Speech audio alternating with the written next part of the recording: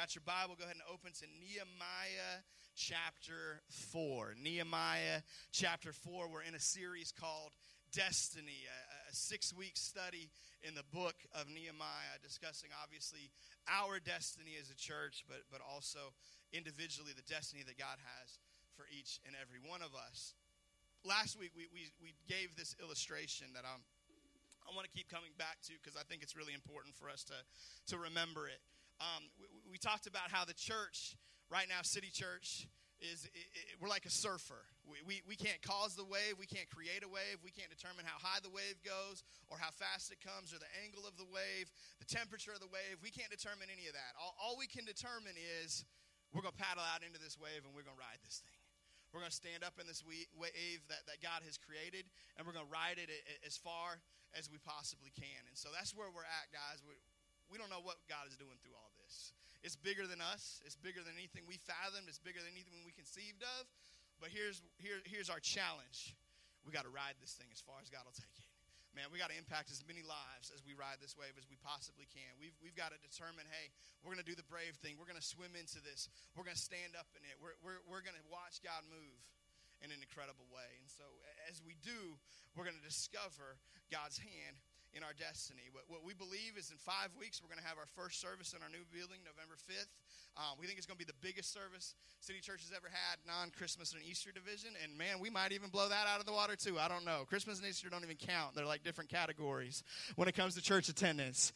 But for a random November Sunday, it's going to be the biggest attendance we've ever had. And it's not just about attendance, guys. It's that each and every one of those people is a soul, that God is up to something. He wants to move mightily in their lives. But for those things to happen, for God to see people saved, for God to see new people come back, for God to see people get connected and plugged in and into a city group and into a church family and into a ministry, for all that stuff to happen, we've got to ride this wave. We've got to swim into it. And so last week we talked about 5 ways that we can step into our destiny. 5 ways that we can be ready to ride this thing. We're going to talk about these every week just to remind you. Number 1, we already mentioned these, but pick your destiny days. Man, come and serve and help us out. We already had 29 people rocking and rolling over there yesterday. We need that size team every week the next 4 weeks in order to get everything done that we need to get done. Number 2, if you haven't done it, man, start serving on Sundays. Join the Go team. We've got opportunities. We got a sign-up sheet right now at the Connection Center. You can serve in Kid City, serve in media, serve in First Impressions. We need to get people plugged in those ministries. So if you're not doing anything on Sunday mornings, man, we can get you in one Sunday a month. We're not talking about committing every Sunday of your life. We're not talking about, man, overstaffing you. But once a month, you know what? I can serve. I can get involved. Number 3, pray, pray, pray, pray, pray, pray, pray, pray. We're going to see it in our message today, but I'll go ahead and steal a little bit. Nehemiah is going to face some great opposition, and he's going to get some strategy together. He's going to get some game plan together. They're going to do some great things, but before he does any of that, the first thing he does is pray. We're not going to make prayer our last resort. We're not going to wait until something goes wrong in this process, and now we got to rally up, and now we got to go before God, and now we're going to believe God to fix it. We're going to go before him while things are good. We're going to go before him while we're riding this wave. And we're going to say, you know what, God, man, protect this process. Protect what's going on. God, begin to prepare people's hearts for salvation. Prepare people's hearts to come and be a part of what we're doing. We're going to pray. We got to cover this thing in prayer. Number 4, man, thinking through who do I need to bring to City Church? Last week I gave you this challenge. Who's that person in your life that used to be in church, that used to be serious about their walk with God, but they got hurt by church and they've fallen away? And I actually talked to a couple people this week. They're like, I already know who that person is. I'm praying for him. I'm bringing him on November 5th. I've already invited him. Some of you guys are already kicking that around. So that's the first piece. But each week I want to give you a different category of an individual. I want to challenge you this week. Who's somebody in your neighborhood? Man, I'm talking about your, like, next door, across the street. Cody Mercedes, you are the best, like, neighbor-winning people I've ever known. Like, these people, if you move into Cody Mercedes' neighborhood, you're going to get to know Jesus. Like, it's just the way that it is. They got a great gift for connecting with the people nearby them. We all need to be like that, man. Maybe it means you got to go get to know somebody across the street. Go introduce yourself. Who's somebody in your neighborhood that doesn't have a church family? Start praying that God would bring them in through this process. And then number 5, we've talked about it a little bit already, but help us step into destiny financially.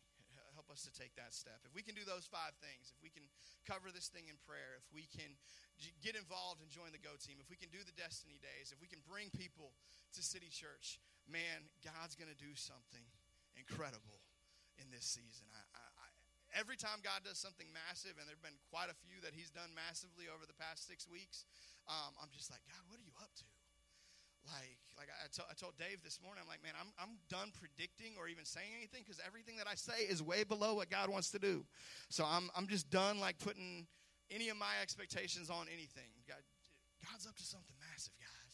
We're going to remember this season. We're going to remember and look back fondly on this wave that we got to ride. So those are our 5 challenges for each of us.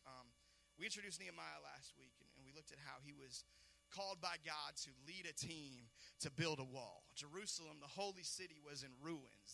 There were people who lived there. They had homes there. They actually had rebuilt the temple there so they could worship God there. But the outer wall of the city had been destroyed, and nobody had come in to rebuild it. So the people were scared. They lived in fear. All the neighboring tribes could come in and raid them and take things. They could be bullied. They felt shame because here they were, the city of God, the place where God is supposed to be worshiped, and it wasn't where it was supposed to be. So there were a lot of issues for the city. And so Nehemiah didn't live there. Nehemiah lived in the capital of the Persian Empire, a city called Susa. He was a cupbearer to the king, and God laid it on his heart. You need to go back to Jerusalem and rebuild the wall. You go back to Jerusalem, build a team to build the wall. And so he moves back to Jerusalem, and they get started in this process, and they start to run into some problems. You ever feel like something you were trying to do, man, every time you try to do it, something just went wrong? Like, man, this thing you were trying to accomplish, every time you turned around, there was another problem, there was another issue, there was another situation. Probably many of us have felt that way. As you read through Nehemiah, if you go through starting in chapter 1, where this all begins, all the way to chapter 6, where the building of the wall ends, you'll notice a lot of things that go wrong. A lot of opposition that rises up against this wall. In fact, I believe it's 16 times that they get assaulted, 16 times where something comes against them, 16 times where they face opposition in the face of six chapters in 52 days. In a short season, time and time again, it's like every 3 days there's another problem. And that's just what was recorded. We don't even know what was not recorded, what was not passed down for us. So they faced a lot of challenges. Here in Nehemiah chapter 4, we're going to jump into an incredible problem that Nehemiah must deal with during the renovation of his day. The enemies of God have actually come against the city, and they're planning to kill them to stop the work. But I want you to see it in God's word. Starting in verse 1, it says, when Sanballat heard that we were rebuilding the wall, he became angry and was greatly incensed. He ridiculed the Jews. And in the presence of his associates in the army of Samaria, he said, what are these feeble Jews doing? Will they restore their wall? Will they offer sacrifices? Will they finish in a day? Can they bring the stones back to life from these heaps of rubble, burned as they are? So the first thing that I want you to see, if you're taking notes, the first thing I want you to write down is the builders were openly mocked. The enemy actually brought somebody, a man named Sanballat, to come and make fun of them and say, you're a bunch of idiots. You're not rebuilding this wall. You're not strong enough. You're not contractors. You don't know what you're doing. I was painting yesterday, and I didn't know what I was doing. And I spilled a bunch of paint on the floor, and I walked in it, and I got paint on my Fitbit. And there's things that I'm like, this is out of my skill set. This is not what God called me for. But it's what I'm doing in this season, right? And people openly mocked me. Thank you, Susan Wiersma. People made fun of me because I didn't know what I was doing, right? So I can identify with Nehemiah here, and I'm having some fun with it. But man, when God calls you to something, when you're pursuing something that God has for you, many times the enemy's going to cause somebody to rise up and tell you why you can't get it done. Tell you why you're not good enough. Tell you why you're not capable of this dream, of this thing that God has called you to. We need to recognize and be aware of that. Verse 3, Tobiah the Ammonite. So first we got Sanballat. Now we got Sanballat's boy, his partner in crime. Tobiah, who was at his side, said, what they are building Even a fox climbing up on it would break down their wall of stones. So he's making fun of them too. He's saying all you need is just a little dog, not even a big dog, just a little bitty fox, a light fox. If he stepped on it, this whole wall is going to come crashing down. You're not any good at what you're doing. Maybe just stop right now. Quit while you're ahead. Man, just cut your losses. Just get out of it. So not only did they have to deal with being openly mocked, I guarantee you the builders had to deal with doubts. Because when you start hearing multiple voices telling you why you're not good enough, you know what other voice starts speaking to you? A lot of times the one right here. Right? Man, we start hearing it here. Now we start hearing it here. No, maybe they're right. What are we doing? We look like a bunch of idiots. We don't know how to build a wall. What were we thinking? Why did Nehemiah get us into this? And so they were mocked, and then they began to have doubts, I believe, in their own heart. Verse 4 says, "Hear us, our God, for we are despised." You ever felt despised? Ever felt hated? So turn their insults back on their own heads. Give them over as plunder in a land of captivity.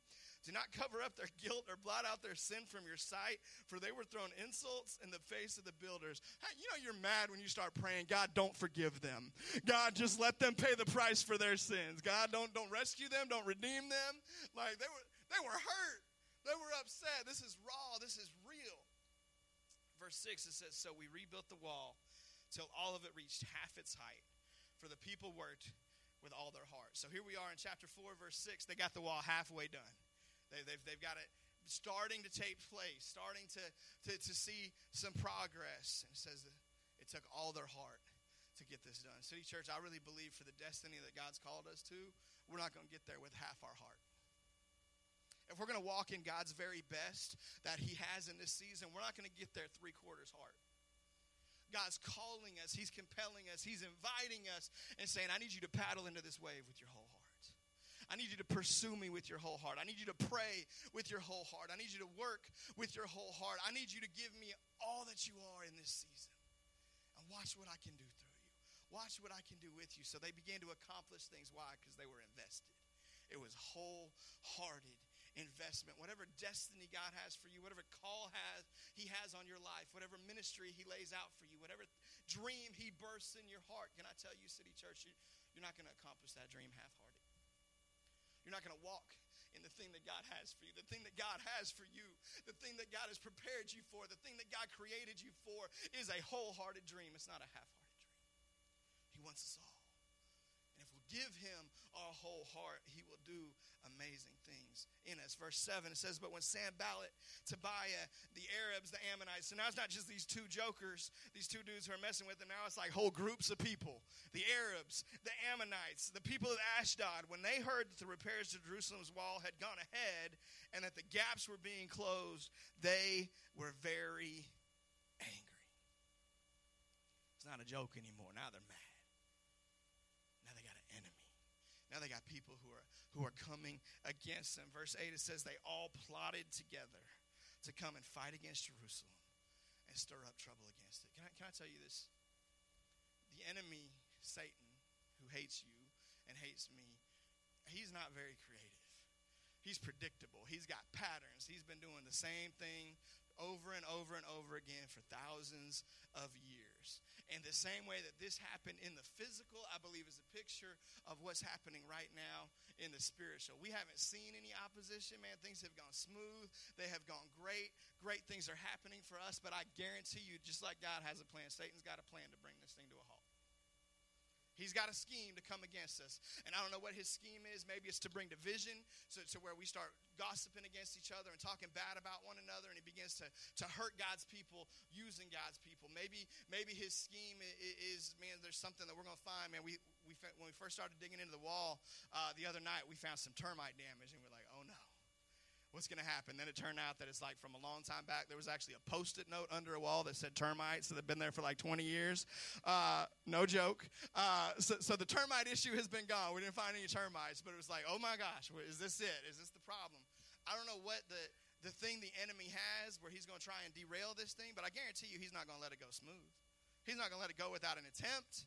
He's got a plan to try and make this thing slow down. He's got a plan to to try and cause this thing to get off track. He's not going to let us walk into a free building and go over there. He's not going to let us begin to reach more people for God's glory, to begin to reach this city at a greater level by reaching one than we are. He's not just going to stand by and say, okay, go get more people saved. Take more people out of hell and put them into heaven. No problem. He's got a scheme. I don't know what it is. But here's what we're doing. We're going to pray against that scheme before we see it show up. Instead of waiting for those arrows to come against us, instead of waiting for some problems to start coming, we're going to take authority over that thing now. And we're going to believe that we continue to walk in favor. We're going to believe that we continue to walk in God's provision. We're going to believe that things continue to go smoothly. And I believe if we'll be proactive in our prayer life, those things can happen. But the enemy's got a plan. I promise you that. So what do we do? How do we respond when opposition comes against us? How do you respond when that dream that God's placed in your heart and you're pursuing it and now there's opposition against it? What's the response? We see the response begin in verse 9. It says, but we prayed to our God. Everybody say we prayed. But we prayed to our God and we posted a guard day and night to meet this threat. See, what we're going to find with Nehemiah that I love so much about him is time and time again in this book, something will come upon him. God will place it on his heart that you need to go back and build a wall. And Nehemiah doesn't fall into either of the two traps that so many Christians fall into. See, some Christians, we fall into the trap that we're like, man, all we got to do is pray. Right? That's the person, my dad said those kind of people, they're too spiritually minded to be any earthly good. Man, all we got to do is pray. We're just going to pray, and we're going to seek God, and God's going to take care of everything, and all we got to do is pray. Nehemiah wasn't one of those people, but he's also not one of those people who thinks, we got to do everything, and we're not going to go before God. See, a lot of times we have this idea. In fact, I Googled this, and you'd be amazed how many memes come up. And you'll see your friends post this on Facebook, and they think it's so sweet and so cute, and it's like makes me want to vomit. But we have this idea that when all else fails, pray. In fact, I brought one of those memes with it. You put that up. When all else fails, pray, right? When everything else is not working, when everything else is falling and failing, when all else fails, pray. Can I tell you, City Church, that's terrible advice? Because what that says is try everything else you can do first, and if nothing works, then pray. That is awful advice. It was the first thing Nehemiah did. He prayed first. Then he went out and got to work. He didn't think, okay, I prayed, now I'm good. Now I can go back and sleep. Now I can rest. Now God's going to take care of it. He did his part. Because guess what? God ain't going to do our part. God's not going to magically speak, and all of a sudden there's paint over all those walls. He could. But he's not going to. Why? Because he said, I want you to do it. I want you to be a part of it. I want every time you walked in that building for you to know I was a part of this. I got to do something here. There's a mark that I was able to leave. And the same thing when it comes to your dream, when it comes to your destiny, whatever that is. He's not just going to do it for you. He's not just going to drop it in his lap. But you know what he will do? He'll do the part that only he can do. We talked about it last week. At the pace that we raised our money, as we were trying to do our renovation, we shot to raise $20,000 in 3 months. We raised $7,500 a month for 3 months. If we could have kept that pace up every month, it would have taken us over 13 years to buy that land, that building, and that property. And God did it in an instant. One phone call, he did over 13 years worth of work. That's what only God can do. But there's a part he's saying, I want you to do. Now it's your turn. I've done what I can do. I've done what you could have never done on your own. Now it's our turn to be a part of it. So Nehemiah got that. He understood it. He prayed first, but then he got to work. Then he got a strategy. Then he got a game plan together. Verse 10, it says, meanwhile, the people in Judah said, the strength of the laborers is giving out. Started to get tired. I hate to be the bearer of bad news, but over this 6 weeks, we might get a little tired. Man, I know yesterday I was exhausted. Spencer and his friend Dave came in Friday night and helped start tearing out the wall. We did that Friday night. Saturday we came in. We did the work day. Then I had to take Pastor Vince and Allie over to another church that's getting ready to close down that's offering us some of their equipment. And we looked at that, and we're doing all this stuff and all this stuff and all this stuff. And, man, there's some moments where I'm like, man, can we just spread this out a little bit longer? Can we just take 3 months to do this? But this is the plan God's placed. This is the call God's put on us. And so, man, the strength may start to give out. And it says there's so much rubble that we cannot rebuild the wall. I think the guys made 8 truckloads to the dump yesterday with rubble. From all the stuff that we tore down, from the walls we tore down, from the balcony that we tore down, from all this stuff. There was a lot of rubble. And they said, man, we didn't have a dump to take it to. There was no Jerusalem dump for us to throw in. They didn't have pickup trucks, right, to throw it in. Thank God for pickup trucks. They had all this rubble. What are we going to do with all this, Nehemiah? How are we even supposed to work with all this destruction all around us? Verse 11, it says, also our enemies said, before they know it or see us, we will be right there among them and will kill them and put an end to the work. What happens when God bursts a dream in one of his people? There's an enemy who wants to steal and kill and destroy. I believe God's placed a dream in your heart. Maybe it's fully formed. Maybe you know exactly what that dream is. Maybe you've just kind of scratched the surface of it. Maybe you're not even aware of it yet, and God's going to begin to unearth that. Maybe even through today's message, he's going to start to dig into that for you. But you got a destiny. You were created in Christ Jesus for good works. You were created to accomplish something for his glory and for his kingdom. And when that dream begins to be pursued, when you begin to start getting the education, begin to start getting the training, start to get the experience, start to put things together, guess what's going to happen? The enemy's going to come and he's going to try to kill that dream. He's going to come and he's try to steal it, try to destroy it, try to quench it. And they recognize this. They see this. They're trying to come and kill us. Verse 12, then the Jews who lived near them came and they told us 10 times over, wherever you turn, they will attack us. 10 times over. In other words, over and over again. No matter where we go, they're going to try to kill us. Like they were freaked out. They were panicked. When you start saying the same thing over and over again, you start repeating yourself. Man, it's because you're not thinking in your right mind, right? They were so scared. They were terrified for their lives in the midst of the dream. Verse 13. Nehemiah begins to handle things. He's already prayed. He went to God first. Now comes the strategy. Listen to what he does. He says, therefore I stationed some of the people behind the lowest points of the wall at the exposed places. So he sent people to the weak spots. Where are we most vulnerable? Let's start there. Where's our greatest weakness? And then he says he posted them by families. I love this.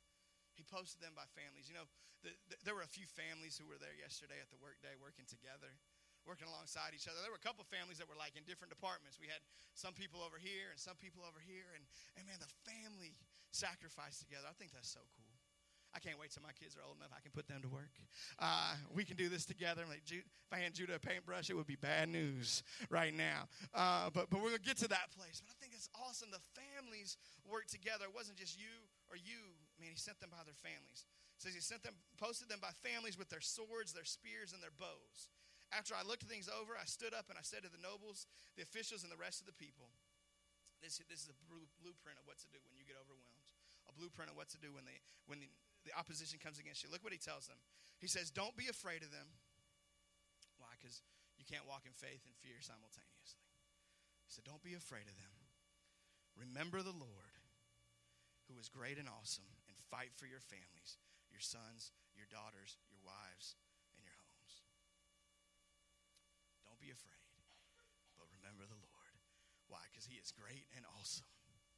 We did a series a couple months back. We said that we worship God because he's good and because he's great.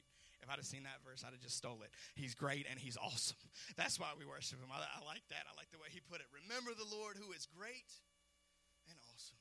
And then fight. Who do you fight for? Fight for your family. Fight for your sons. Fight for your daughters. Man, why are we doing all this? Because there's a generation coming up behind us that's going to meet Jesus in that building. Why are we doing this? Because we're going to leave a legacy for our kids, for the kids who are in Kids City right now, for the students who meet on Wednesday nights in the 662. We're creating something for them. We're sacrificing for them. We're fighting for our church family. We're fighting for a community that needs Jesus. Why are we fighting? Because there's people who matter, who hang in the balance. One of the things that made this wall building project so successful is that they did it for God first and foremost, yes, but they also did it for each other. They fought for each other.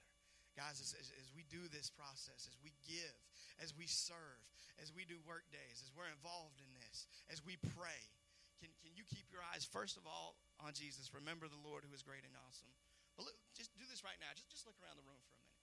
I mean, just get real awkward. Look at somebody, just stare at them, make them uncomfortable. Look around the room. That's who you're fighting for. That's who we're doing this for. You don't know the situation of that family who's sitting behind you. You don't know the thing that they're going to run into. You don't know the challenge of that young person who's sitting across from you. We're fighting for them. We're putting together an opportunity for God to do something incredible in their lives as you pursue your destiny, whatever that is, that call, that dream that God's put in your heart. Man, it's for you, but he didn't give it to you just for you. It's bigger than you. It's to impact somebody else's life. You got to fight for that dream because there's somebody else who needs that dream to succeed. If it's a God dream, if it's not a God dream, then it may not be the case. But if that's a God-given thing, if that's a God-given calling, if that's a God-given destiny, then that thing has to be accomplished because it's not just about you, it's about the others he wants to impact through your dream. If you look at the attacks of the enemy, which again, there's 16 attacks from chapter 1 to chapter 6. Most of them fall within 3 categories. Their confidence is attacked, their leader is attacked, and their unity is attacked. So now I want to talk to you about their confidence being attacked primarily because I think that's the one that all of us can relate to. But I want to hit the other 2 very, very quickly. Can I ask you, please, through this process, I already asked you to pray. Let me get a little more specific. Pray for your leaders. Can you pray for our elders? Can you pray for our staff members? Pray for Tim and Kim Steve. Pray for Kenneth and Naomi Strode. Pray for Travis and Selena Buckner. Pray for David and Susan Wiersma. Pray for Pastor Vince. Pray for Allie. Pray for Bobby, who's over First Impressions. Jimmy, who's over our worship team. Pray for me and for Mel and our families, man. Pray for us. Cover us in prayer. We got big decisions to make. We got big choices to make. We got a lot to lead. We got a lot to carry. Cover us in prayer if you would, man. And know this, we're praying for you. We're going before God for you. We're not asking you to do something we're not doing. But man, can you even maybe a little more than you've been in this season, can you pray for us? We need your prayers. We really do. Secondly, I want to ask you to pray for unity in our church. I've always felt like we've got an above average church when it comes to unity. Doesn't mean we got a perfect church when it comes to unity. We've had our issues. We've had our junk. We got our people who run their mouths and who talk bad about one another and who say stupid stuff, and that's not okay. And the enemy is going to try and just flare that up. He's going to try to maximize that. He's going to try and, cause all kinds of division, especially in this season. If he can't keep us from the building, he's going to keep us from being a team in the building. We got to pray for that unity. Jesus prayed 2,000 years ago that the church would be one, that everybody who came after him, that we would be unified. We got to be unified. We got to keep from letting distractions in the culture and distractions in politics and distractions that are going on from dividing us and separating God's people. We got to fight for that unity. We got to pray for that unity. Pray for your leaders. Pray for unities. But I want to talk mostly about the confidence being attacked. Whenever you're working on a project that's from God, when that dream, that God-given destiny is in your heart, and you get attacked and you say, man, we can't do this, then what you're really saying is God can't do this. You ever been in that place where it's like, man, this is just too much. This thing that I'm trying to do right now, this thing that God's leading me to, it's just beyond me. I just can't accomplish this. I can't serve in this way. I can't give more. My family can't go through more of this. We can't be a part of this. And when we say we can't, what we're really saying is God's not big enough to provide for us in that. I'm not saying there's not things that we overcommit ourselves to that weren't God, that sometimes we need to cut back. And we need to say, you know what, maybe this season we don't need to be involved in this. Absolutely. There's times where we need to step back. There's times where we need to reevaluate. We need to set boundaries. But if it's that God-given dream, that God-given destiny, that calling, that you know God's compelling you to that, and you know he's compelling you to it now, and you shrink back because you say, man, I just don't have enough. I'm just not good enough. I'm not strong enough. I'm not smart enough. I just can't accomplish this. When we shrink back, what we're really saying is God's not good enough. Because it's never about us to begin with. If it's a God-given dream, let me just clue you in on something. It's bigger than you to begin with. It's beyond what you can accomplish. It's greater than anything you can do in your skills, in your resources, in your strength. You can't do it on your own. So don't think you have to, but don't prevent God. Don't think that God can't accomplish this. Here's what you need to know. Anything that God touches becomes holy. Anything that God touches becomes set apart. Anything that God puts his hand on, if God puts his hand on you, and if you're a child of God, if you've received his salvation, then guess what? He's already put his hand on you. That's why when Paul wrote many of the epistles, you know how he addressed them? He said to the saints of God. You know what saint means? The literal definition of saint is holy ones. He's talking about you. The people of God, the saints of God. We got this idea that saints are like people who lived 1,500 years ago and did miracles and these incredible people. You're a saint of God. You might not have acted like a saint last night. You might not have acted like a saint on the way to church this morning. You're a saint. You're a holy one. Why? Because God's touched you. Because his Spirit's inside of you. You're set apart. for his purposes. We talked about how churches die every day in buildings. Good friend of mine, church that started pretty similar time period to us, that's had kind of a similar focus to us right here in Olive Branch. They're having their last service today, right now. Church is closing its doors. Breaks my heart. Breaks my heart. Churches die in buildings every day. Getting over there and getting a building does not mean all of a sudden we're going to grow. Doesn't mean we're all of a sudden going to reach people. But if we'll let God touch that thing, if we'll let him set it apart, if we'll dedicate it to his purposes, if we'll honor him in it, then I believe he can take what he's already got over here, this group of amazing people, and add that tool to the process, put that in the mix, and I believe it can be a great catalyst for a new season of reaching people in this church. But it's not just going to happen. It's not like we just got to show up and open the doors and say, yo, we got a building. People have been driving by that building for decades. They're not going to come just because we put a new name on it. They're going to come because the Spirit of God is there. They're going to come because God is up to something. They're going to come because we are riding that wave and we're swimming into that wave and we're ready and we're in prayer and we're pursuing him and we got a strategy and we got a plan. But it's not just going to happen. I want you to hear some of the statements the Jews made when the enemies of God got through working on them. It said the strength of the laborers is giving out. There's so much rubble that we can't rebuild the wall. Wherever you turn, they will attack us. Your confidence in God is connected to your confidence that God can work through you. Notice they didn't say God's not good enough and God's not big enough. They looked at themselves. They looked at their own weakness. But what they were really declaring is that because we're weak, God can't get this thing done. God might have told you to do this, Nehemiah, but we're not good enough to do it. Let's just stop it right here. We got to make sure we never make that mistake. As we get ready to close today very quickly, I want to give you 4 steps from the text to overcoming the obstacles the enemy has for you. 4 steps that we can walk out to make sure whatever the obstacle that the enemy brings against your dream, against your destiny, that you can overcome that. Number 1 step, we talked about it already, but write it down. Pray first. Pray first. Pray first. Man, we're going to God first. We're not going to wait until things go wrong. We're not going to wait until now there's a struggle. We're not going to wait until things fall apart. Pray first. Go to him first. Not all we're going to do, but it's the first thing we're going to do. Nehemiah 4:9 says, but we prayed to our God and posted a guard day and night to meet this threat. Pray first. Pray through the challenges, the obstacles, the opposition. Second thing to do if you want to overcome those obstacles that the enemy puts against your destiny is do not fear. Because faith and fear run counter to one another.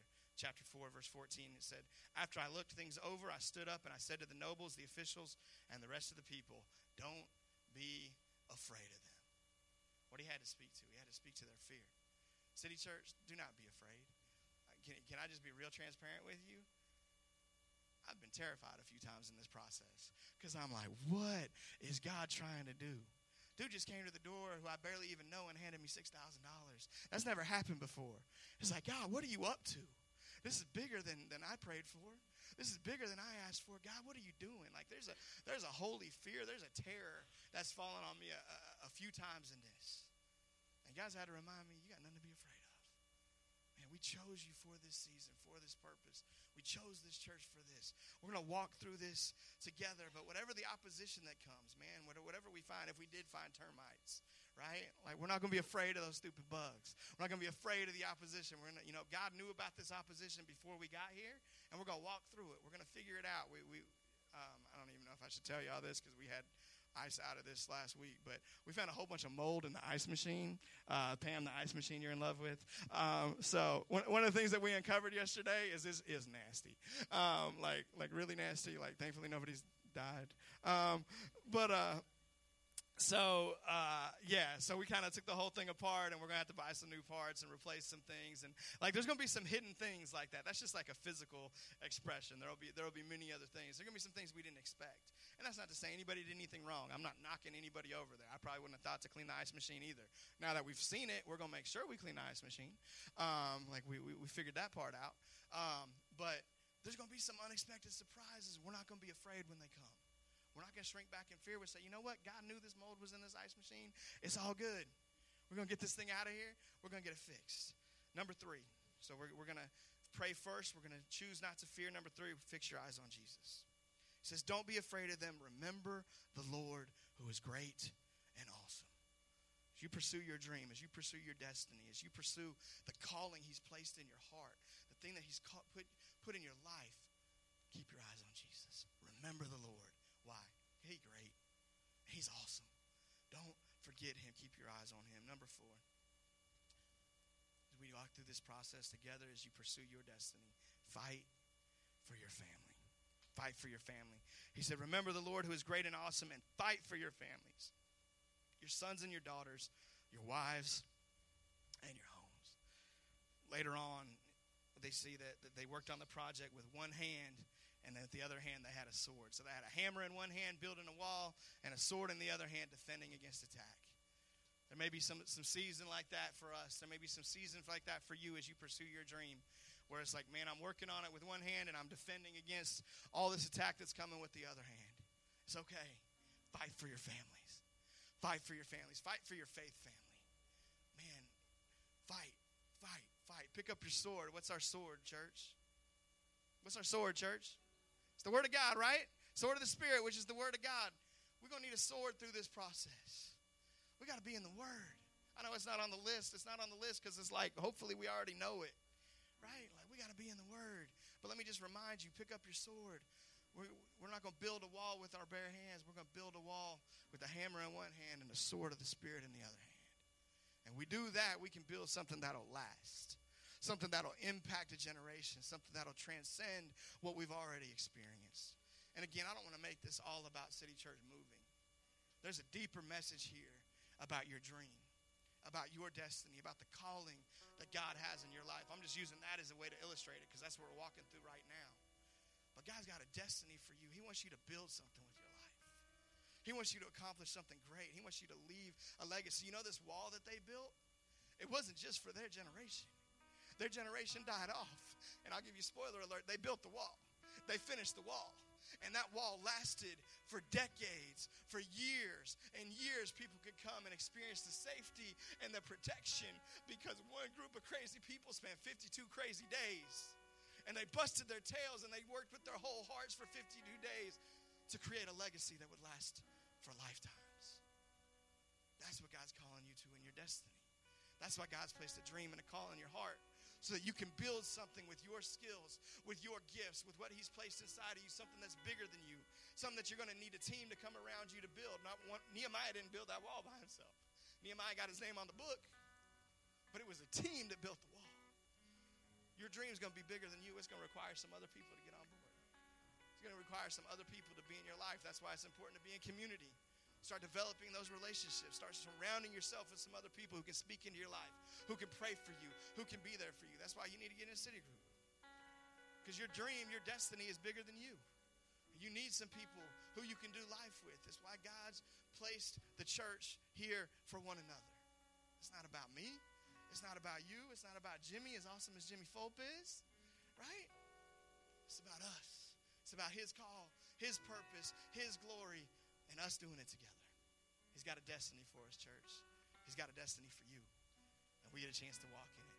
There's going to be opposition that comes. The enemy's going to bring everything he can against it. He's going to plot, and he's going to scheme, and he's going to mock, and he's going to try to hurt, and he's going to try to steal and kill and destroy. But you know what? They built that wall. 16 times the enemy came against them, and they kept on building. We may face some opposition the next few weeks. We're going to keep on building. We're going to keep on pushing. We're going to keep on believing God. We're going to go to him first in prayer. We're going to reject fear. We're going to keep our eyes fixed on Jesus. And we're going to fight for our family. Amen? Would you pray with me? Father,